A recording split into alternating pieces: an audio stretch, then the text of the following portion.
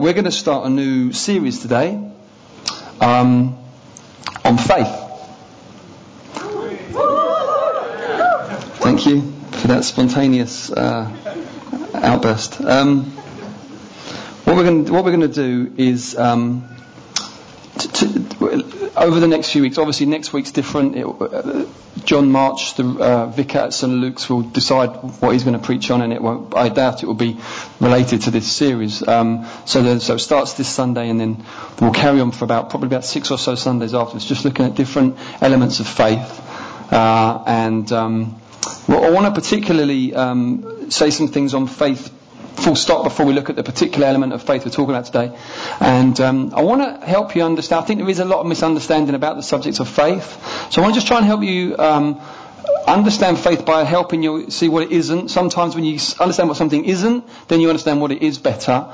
And so what I want to do, I want to imagine a family with 4 children, and 3 of those children are the different kinds of opposites to faith, and the 4th child is an expression of faith. Now, what's he talking about? Well, just bear with me, because hopefully it will be a slightly more memorable illustration that will stick in your mind more than just what is faith and what isn't faith. So faith has got primarily 3 enemies. The first one is unbelief.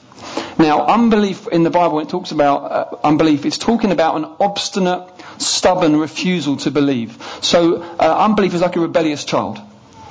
It's the rebellious child of the family, the child that is refusing to go the way of their parents, refusing to submit to their parents' ways, refusing to be in line. Okay, that's number 1 enemy. And number 2 is doubt. It's a different word that's used, and it's talking more about being in 2 minds, wavering. And so I guess we could say doubt is like a timid, undecisive child. Undecisive, indecisive? Indecisive. So a timid, indecisive child is like doubt. So they can't make up their mind. They go this way and then they go that way, and they're kind of afraid to really go for it. That's what doubt looks like. It's different from unbelief. Unbelief is a stubborn. I'm not going to trust here. Doubt is just all over the place. And then the third one is what I would call believism, which is where you just try to make yourself believe something because you know you should. And that's like how I would describe that, is like the child that wants to please too much. They're just in the sense of they're so just wanting to get the right response that they just, what response should I do? Oh, okay, I'll do that then. But there's no conviction behind it. They're just constantly just trying to please. Does that make sense? And I think that you can do that. Oh, I know. If you're a Christian, you think, well, I know I should believe, so fine, I'll believe, but there's no deep conviction behind it. It's actually a sort of a form of hypocrisy, which really just means wearing a mask and acting. It kind of looks, you think, well, it sounds like faith and kind of looks a bit like it, but there's nothing behind. It's a show, because you know what you ought to do. These 3 things are real enemies of faith, real enemies of true faith. True faith would be best expressed in a 4th child that would be a confident and trusting child. Whether that expresses itself in wild, loud enthusiasm, that kind of child, or whether it's a very quiet, reserved child, nevertheless there is a trusting confidence in the parents. A trusting confidence in the character of the parents, in the wisdom of the parents, and a responsiveness to the way the parents are wanting to bring them up and teach them things. That's what faith looks like. It can be really loud and risky and going for stuff. Sometimes faith is manifested through having the nerve and the trust to be able to sit it out and wait in a season. You can't be too simplistic as to what it looks like. It looks like different things at different times. But the heart of it is being sure of what we hope for and certain of what we do not see. Does that make sense? That's what faith is, and we need to be. We're going to be taught on that as we work through different elements of faith. And today I want us to talk about faith for harvest, and I'll explain what I mean by that. In the Bible, harvest is referred to in 2 ways. The concept of harvest. If we could have the first slide up, I'll explain the 2 different ways that primarily when the Bible talks about harvest. The first way is when the Bible talks about people being saved. Lots of people being saved is referred to as a harvest, a spiritual harvest, whereby God, through sowing His goodness and the message of the gospel into His creation, receives a crop of those who have believed and belong to Him. salvation.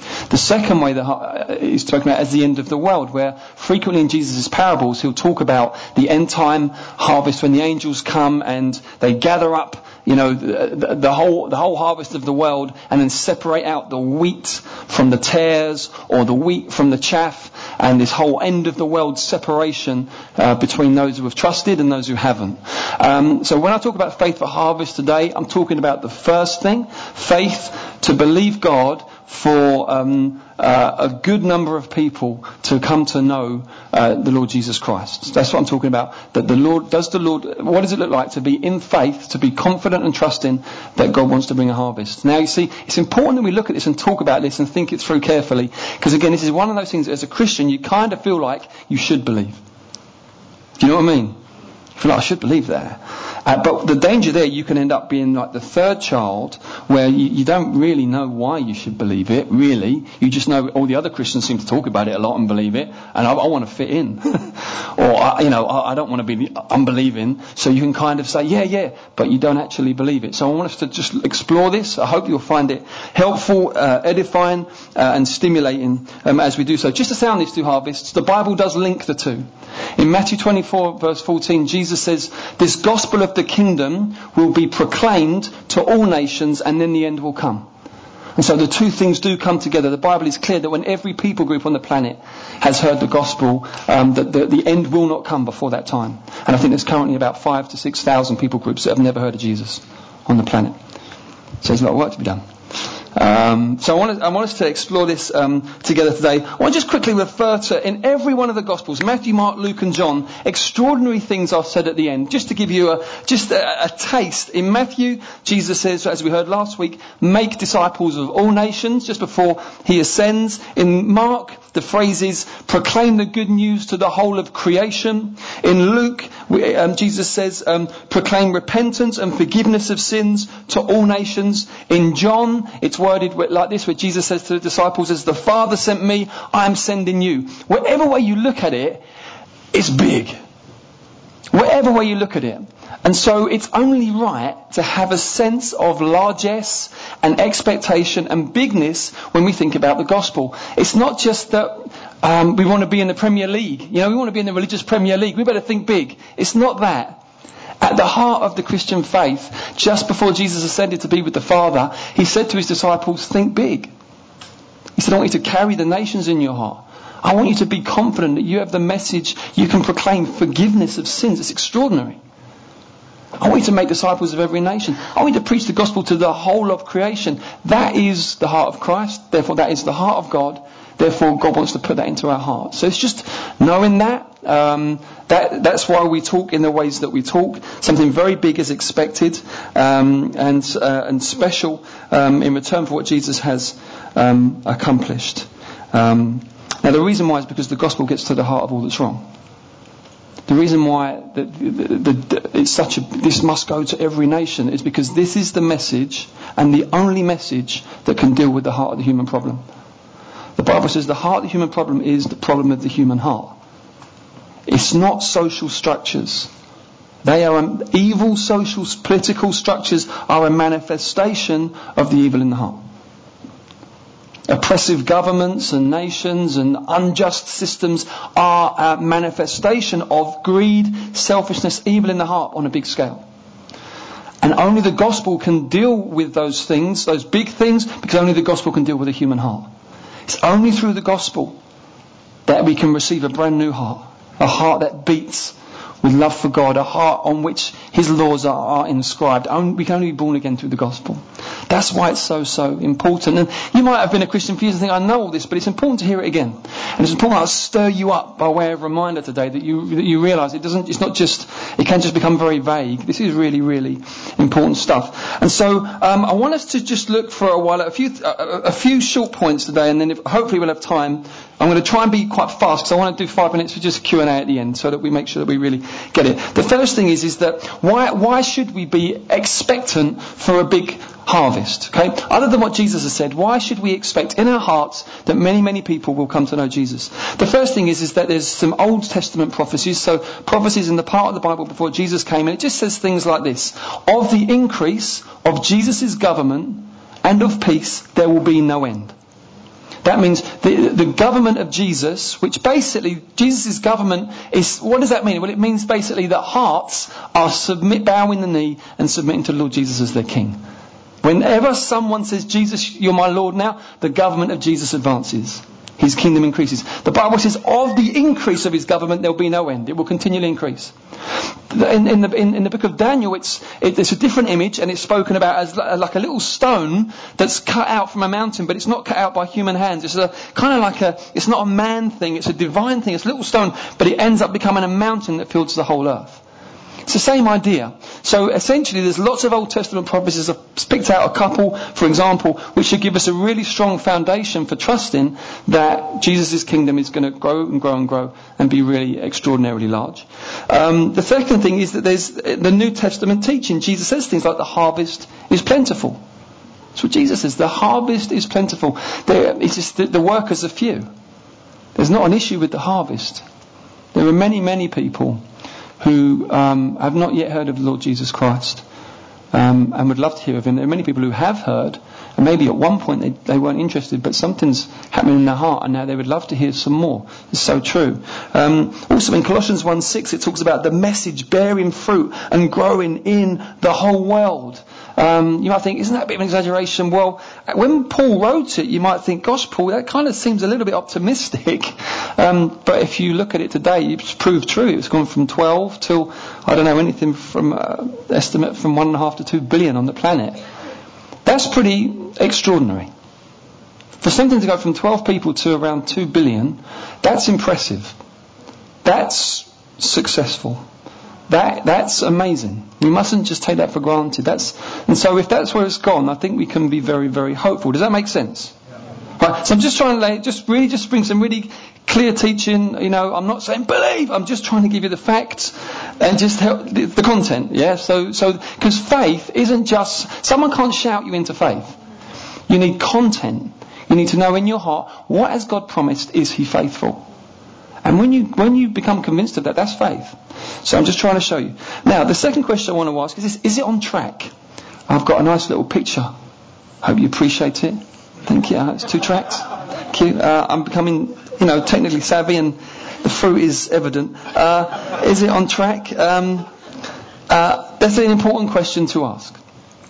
Is it on track? So I've got a few little kind of potential no, but yes. So here's the first thing we can say. We might say, well, look, do you know what? I know people that were following Jesus, but they aren't following him anymore. In fact, some of you here may know numbers of people. If you've been a Christian a while, you might say, I can count a number of people that used to really love Jesus, but now they don't seem to really care. They don't seem to be anywhere. Well, what's going on with that? Well, what I would say to that is simply this, is that Jesus did teach, didn't he, in the very famous parable of the sower, that there will be some who would just say no to the gospel. There will be others who would say yes and bear loads of fruit to the glory of God. But there will be these 2 categories in the middle. The first category would be those who say yes, but it's just like enthusiasm. It's this very shallow thing going on. And as soon as any difficulty comes up, they've gone. Jesus said there would be some like that. And then another category, Jesus said there will be some, it goes into the soil, but there's all kinds of weeds in it. There's the deceitfulness of riches. There's the anxieties, the worries of life. There's longings for other things, and they grow up and they choke the word. It doesn't bear any fruit. And so actually, we need to be sober and recognise Jesus warned us there would be this kind of thing. We mustn't be disillusioned, therefore, when we see it happen. You might say, okay, well, in our world, Bible-believing Christianity seems on the wane. It really does. I would say, no, not in our world at all, but in our nation maybe. In our world, the opposite is true. In our world, the opposite. In the last 14 years, more Muslims have come to Christ than in the last 1400. In the southern hemisphere, the gospel is advancing like wildfire. We are in a very unusual situation, this part of the world. And I would say this, it seems that different nations at different times go through different seasons under God's sovereignty. I don't understand it. I think it's macro stuff that you can't necessarily... I think you can still be faithful and be fruitful even if you're in a bit of a winter season, but I think seasons are seasons. And I think we need a lot of wisdom to be able to discern where we're at and what's going on, and just there's a humility there in just saying, well, hey, at the moment the winds seem cold. But I tell you, believe you me, God's gospel is bearing fruit all over the world and growing in extraordinary ways. And boy, oh boy, oh boy, is there a whole lot of prayer going up for UK and Europe. And God is going to answer that prayer. God has not forgotten us. So then you might say, well, okay, difficulties in life. Life seems to be getting harder. Maybe you're looking around, things you see on the news, it just seems to be going crazy. Well, what I would say is this: if you read the Bible, you tend to see very often at times of amazing breakthrough, huge difficulty. So the Israelites are in slavery in Egypt, and it gets to a point of utter unbearable groaning, and then God breaks in. Or you see even when Jesus is born, and then Herod sends for every child under 2 in the area to be slaughtered, and they have to escape and smuggle into Egypt. Things awful. I don't know how many young children just slaughtered. It's awful. And there is the reality of this spiritual struggle that we're in. The Bible is very clear. There is a titanic spiritual struggle going on, but the victory belongs to the Lord. Okay? If you can't hold both of those, you're going to go wrong as a Christian. There is a huge, real spiritual struggle going on. That's why we're called to pray, we're called to act, because these things are powerful, because we're the people of God as Christians. But we must also have absolute confidence the victory belongs to the Lord. The horse and the rider get ready in the day of battle, but the victory belongs to the Lord. He always wins. And he will win. The final thing is that what has been promised in the Bible is coming to pass. So this should give us great heart. And the Bible says this about the Lord Jesus. I love these verses. Listen to this. It says about Jesus, there's this great tenderness, but there's this great strength. It says, a bruised reed he will not break. A faintly burning wick he won't quench. Don't you love that? Any of you ever been a faintly burning wick? And he didn't quench you, did he? He just got around you and blowed you back. And he will if that's where you're at now. Right? So that's our Jesus. But listen, he will faithfully bring forth justice. He will not grow faint or discouraged till he has established justice in the earth. Do you like that? Listen to he will not grow faint or be discouraged or be bruised till he has established justice in the earth. He is absolutely determined. You know, the Father has promised the Son, the nations, the whole world. It's his inheritance. And so he has been commissioned by the Father to bring justice to the earth. And he will through his church. And through his church, every one of his enemies will gradually be gathered under his feet as a footstool. And then at that point, he will return and take up his throne in a new heavens and a new earth. And we will be there with him. And it will be as real, much more real. Not some dreamy thing, much more real than this. But his lordship, his kingship will be fully and perfectly expressed. That's the purpose of God. So it is on track. Do not be disillusioned. Do not be disheartened. Do not be confused. Do not be knocked off course. Yeah? Next question. Can my little efforts and my little life contribute in any way to this great purpose of worldwide harvest? Oh yeah. Jars of clay. Yes, and here's some reasons why. Now, please engage with this, because when we talk macro, there's a tendency for us all to go, yeah, but my little life. What about Monday? Yeah, but my manager. Yeah, but my family. Yeah, but my church. So, can my little life... Yes, here's some reasons why. You ready? Yeah. Number 1. He delights in using jars of clay. It just that image means that we're very normal. There's a treasure, but it's in jars of clay. So we can get a bit cracked at times, or we may not look like, wow, just normal. But the Bible says that he loves to use jars of clay because he gets the glory when amazing things happen then. I just love the fact that being a Christian is not about being impressive, don't you? Just think, thank you, God. I simply couldn't survive under the pressure of being involved in something where I had to be impressive. Because I would be constantly torn being torn away from being just honestly who I am. But you know what? I love that song. You know, we can't be beaten because in my weakness you are strong. So my efforts, he is happy to use. Your efforts, he is happy to use for his glory. Hallelujah. Number 1. Number 2. Yes, your life can, because Jesus sees the labourers as the key to the harvest. He says the harvest is plentiful, but the labourers are few. Pray, therefore, that the Lord of the harvest will thrust out labourers into the harvest field. And so actually Jesus says what we need is labourers. That's just people that are willing to work.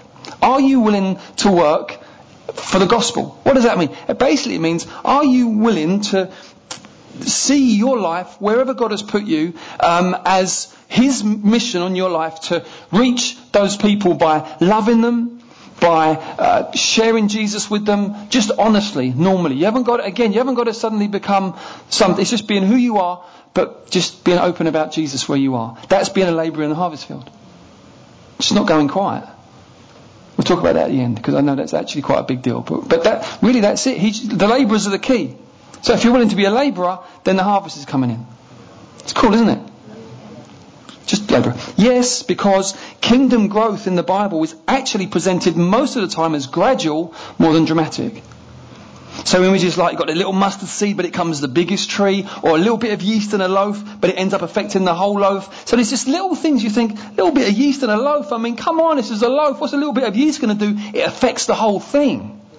Wow, my little life, my little yeast seed can affect the whole thing. Yeah. Why? It's the power of the kingdom, the power of the gospel, the power of the Holy Spirit who lives in us. It's very exciting.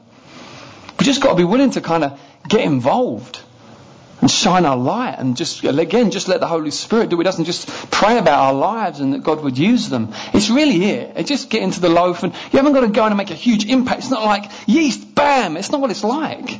It's just rub it in. Whoa, we left it for a while. Look what's happened to the loaf. The whole thing's been impacted. That's how the kingdom is spoken about. Always spoken about sowing and watering and then reaping. It's like there's just some sowing to do, which is you just talk about Jesus and, by God's grace, do your best to live a life that kind of, adorns the gospel well. And when you mess it up, be humble enough to say, I'm sorry that was a bad witness. That's it. That's it. And that's sowing and that's watering and the Lord will bring some growth. So yes, your life absolutely can. Yes, because the Bible says that there are people of peace, in quotes, that God has prepared. There's people that just will receive us. It's just a God thing. It's just there are people that are prepared to hear the gospel. So, hallelujah. And if people don't want to hear, then we respectfully, we respect that. People say, don't stop talking to me about all that. The Bible doesn't call us to force ourselves on people.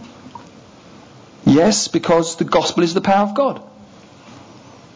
Actually, the gospel is the power of God. A friend of mine, Tom, many of you would have met him. I met him he came here for a while. I met him at boxing. He's a dear local guy, brought up in the area, and total background, not at all Christian background. He went travelling in Australia, and he was sitting on a bench at one time, and a woman came and spoke to him about Jesus. He was offended.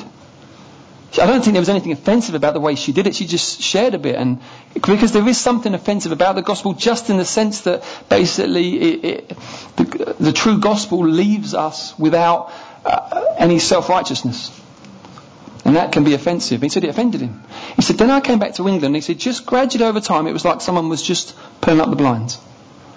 What he'd heard in that moment, which on a natural level had offended him, it had gone to work in his life, and now he loves Jesus. Just loves Jesus. I remember in the middle of the boxing gym, he was doing some stretches or something, and he's just like, I will praise no other. It's like, what? It's just an absolute miracle. Or something, we salute no other. Something like that. It's all Jesus, just an absolute miracle. It's what the gospel does. It just changes lives. If you're here and you know Jesus, the gospel's just changed your life, right? And sometimes through the funniest means and funny, you think, what is that? It's just the gospel. It's the power of God for salvation to those who believe. And so, you haven't got to get worked up and uptight about, how well you shared. And then finally, yes, if you will allow room in your hearts for God to share His heart with you. If you just allow God to share His heart with you. He loves the nations and He loves every individual. And He's serious about having a people for Himself. Just let Him enlarge you in that. So that's absolutely, yes, they can. And now final point and final slide, Luke. Now what? Just be who you are.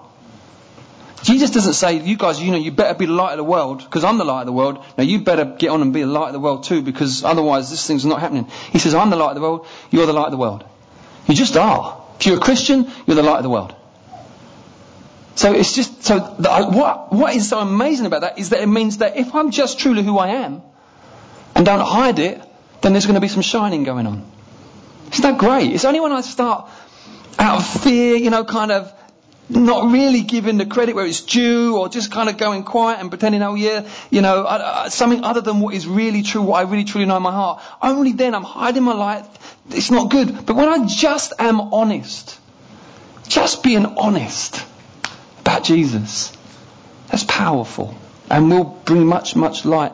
I want to call us today to come out of hiding, to let God's perfect love cast out fear. And I'm really, do not please have any sense of me getting this right. I want to share a failure with you this week, just to let you know that, we fail. I want to just share. Can I just share a failure with you this week? Is that okay? I'm hoping that it will build faith in some bizarre way. In the school that our Melody used to go to, there was a number of parents that, for whatever reason, messed up. I just found them seriously intimidating. I just didn't know what to say to them, didn't even know how to approach them. And in fact, once, one of them I'd been chatting to, as soon as I told him what I did for a job, the air just went so cold. It was like someone had changed seasons. Do you know what I mean? It was like, oh my goodness, this is awkward. And we just sort of, two of the most intimidating parents came into a cafe where I was working the other day, and it was one of those moments. I was just working on some stuff, Bible was out, and as I saw him, I just thought, oh no. Do you know what I mean? It was a real oh no moment, and I just kept doing what I was doing. I thought, I can't even get eye contact with him. And then I saw my Bible was out, and to my shame, I thought, oh no, because I remembered that conversation with that guy, and I thought, as soon as I heard what I did, he thought like that of me. Now he's going to see me and he's probably going to think all that man ever does is read the Bible. I caught myself thinking, like, Jesus, I'm so sorry that was even in my heart. Do you know, Jesus, I'm sorry. And then they went and sat outside the cafe, and then on my way out, I did feel, just go and say hello to them. And I reasoned myself out of it. And there comes a point where to double back would just be so lamely obvious. Do you know what I mean? I just fluffed it. I just gave. This is me leading a prayer meeting on fear 2 days before. Now that's not all my story. If that was, there would be some serious concerns. But I just gave way to fear. And I do want to say I'm sorry, because I'm sorry to you, because I'm calling you to love and fearlessness. And in that moment there, I didn't do it. And I want you to pray for me, and I want us to pray for each other to just, there's a freedom God has for us. I know it. I just know it.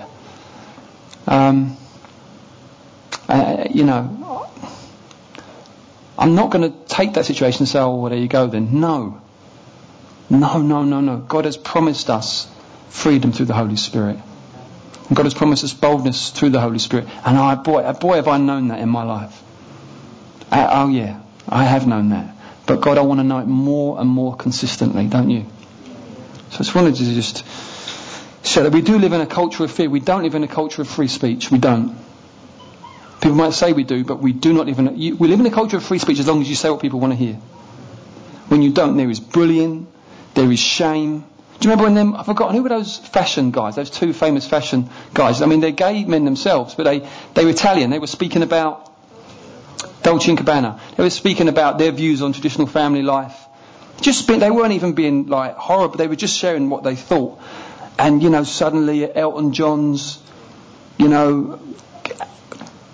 going crazy on Twitter, and Posh Spice, so I'm not going to buy anything from them anymore. And you think, man, what is this? There was nothing attacking or hostile, or they were simply showing what they really thought. But we do not live in a culture of free speech. We live in a culture of political intimidation. That is the truth of it. That's where we've got to here. And I just want to say this. I have experienced mockery for the gospel and other things like that, and the thought of it is always worse than it. I will say that the thought of it is always, it's a bit like sparring at boxing. The thought of sparring at boxing is like, oh no. But actually once you're in it, it's alright. You get hit, but it's alright. Yeah, but the thought of it's worse. It's the same with this. It's the thought of it. Once you actually think, so actually it's all right. And I tell you what, boy, does Jesus come close in those moments. It's like, what? You just think, you really are with me. Why? Well, because I'm now obeying the commission. And he promised that as we do that, he'll never leave us or forsake us. You think, oh, okay, this is great. Do you see? Yeah, so the thought of it is always worse than it. The other thing I want to say is this. With the Jehovah's Witnesses, very, very active, and the Mormons, very, very active, and others, we can feel like just another market stall, can't we? Do you know, just another voice in the religious supermarket. I want to just read this to you. That is not what we are about. This is what we are about. Listen to what Jesus says. All that the Father gives me will come to me. He's talking about people. All that the Father gives me will come to me, and whoever comes to me I will never cast out. I have come down from heaven not to do my own will, but the will of him who sent me. And this is the will of him who sent me, that I should lose nothing of all that he has given me, but raise it up on the last day. For this is the will of my Father, that everyone who looks on the Son and believes in him should have eternal life, and I will raise him up on the last day. Wow! That's what we're about. That is gospel truth, and it's a wonderful thing. So I want to just say, finally end by saying, don't be straitjacketed by formulas and wrong pressures and this, that. I've got to do it this way. I've got to do it that way. Be who you are. Let your light shine, and God will work out the miracle of bringing new life to people around you. They haven't got to say a certain prayer and use certain words. No, repent and believe. Okay, repent and believe, and you will be born again and forgiven. We've got Fleet Festival coming up. We've got our neighbours. We've got our families. There's so many people around us who do not yet know this incredible news that God has done it. He's done it so that anyone, anyone, whatever race, age, background, whatever, anything, life experience, can be totally forgiven and reconciled to God because of the cross. It's a simple message. And you know, you haven't got to explain all of it in order for someone to get saved. What did you know? What did you understand when you first came to know Jesus? Wow, could you explain atonement? You know, you just knew Jesus loves me and died for me. And you said, all right, I'm in. And wow, new life comes, Spirit comes, and you learn from there. There is a wonderful simplicity about this. And I want to encourage us in it. And any of you in the room, you think, I don't know this Jesus. You can know Jesus. In fact, it's stronger than that. The Bible says that God is calling all people everywhere to repent, which means change their thinking and realise you are loved by God. So much so that He's given His only Son for you, who is the King of all the nations, but He laid down His life to pay for your sin and win you to Himself. And now He's alive forevermore and is calling you to Him. Call on His name and you will be rescued. Amen? Amen. We've got 2 questions. Maybe the band, you want to come up and get ready while we're doing some questions, so we're ready to pump as soon as the questions are done. 2 questions. If there are any. It's pretty straightforward. Yes, Rebecca. How do you know if you have real faith or whether it's believism? Yeah. When you're making yourself time. Great. What's the difference between real faith and believism? Real faith is when you really believe. Believism is when you're trying to convince yourself that you do. And you only have to convince yourself of something when you don't really. So it's normally marked by something frenetic going on, some kind of constantly saying certain words, constantly kind of pushing down what's really going on in your heart. Real faith is a conviction, sure of what I hope for, certain of what I do not see. Now those things will be often assailed by doubts. But as I shared about doubts the other week, what I've always found is, as I've walked through those, that conviction goes deeper than those doubts, and those doubts don't win. So really it's quite touchy-feely, but I do think assurance is assurance. You know because you know because you know. And that can be whether it's either about the gospel, which is the foundation, Jesus and who He is. But I do think there are moments on the journey where God gives you a promise, and you know because you know because you know. And you can't explain it. It's supernatural. Final question, Chris. That's all right. What do you do when someone or many people blow your mind? You can't even get a single God thought together. You're just being told, bombarded, no God, or whatever it is. Yeah. It's a great... It wrecks you. Yeah, that's a great question. There are certain environments and relationships you can be in that are so intensely, or even sometimes subtly, but so all-pervasively anti the gospel. What I would say is that I would kind of view it maybe as a bit of a, sorry for the boxing illustration again, but like a bad first round and a bad second round and a bad third round, but you're still in it. So I remember my first encounter with Jehovah's Witnesses, I think it might be I can't remember, but early in the faith, and I had the experts, do you know what I mean? And they on the doorstep, they just totally shot me out of the water, unravelled me and sort of stamped me into the ground theologically, and then said, have a nice day, and gave me some magazines. And so I just walked back indoors like, oh my goodness, everything I ever thought's been, I might have told you the story before, so I thought the only thing to do is to have a bath. It was one of those moments. So I put the bath on, and I sat down just in the bathroom, and I remember just going, Father. And at that moment I thought, look at my response. Look at my intuitive response to what just happened. Do you know, they totally undid me, but Abba Father. And so I think it's saying I didn't do so well there. But you know what? I still love the Lord, and by God's grace I want to learn to become more robust, and I want to learn to be increasingly through ongoing loving witness of what I say and how I live and what I do, to trust that God will use my efforts. I think it's just as honest and normal as that. Should we sing? All right, great. It's 4:45, so we've got 15 more minutes, and I do think through this faith series that there's going to be some really wonderful things that are stirred in us. I really do. And so why don't we stand? I'm just going to pray, and it's going to go. Lord, just thank you for faith, and thank you that you love faith. Thank you for the way, Lord, that you are so pleased, even though you author faith, you put it in us, that you love it still. And Lord, I want to just pray that even now as we break bread, I want to pray for fresh faith to come. I want to pray for all those, Lord, who are bruised reeds and dimly burning wicks. I want to pray, Lord, that you just by the Spirit would breathe fresh faith. I want to pray for those who there's some of you here, you feel like absolute saplings. The slightest little wind blows on you and it's all over. I just feel like some of you, as you hear, that's what you're feeling. I feel a prophetic word from the Lord for you. That He wants to know, He wants you to know He will make you into an oak of righteousness if you will let Him. It's what He does. He's the author and the perfecter of our faith. He brings it right through to completion. So trust Him with that. Eyes off yourself, eyes onto Him. Amen.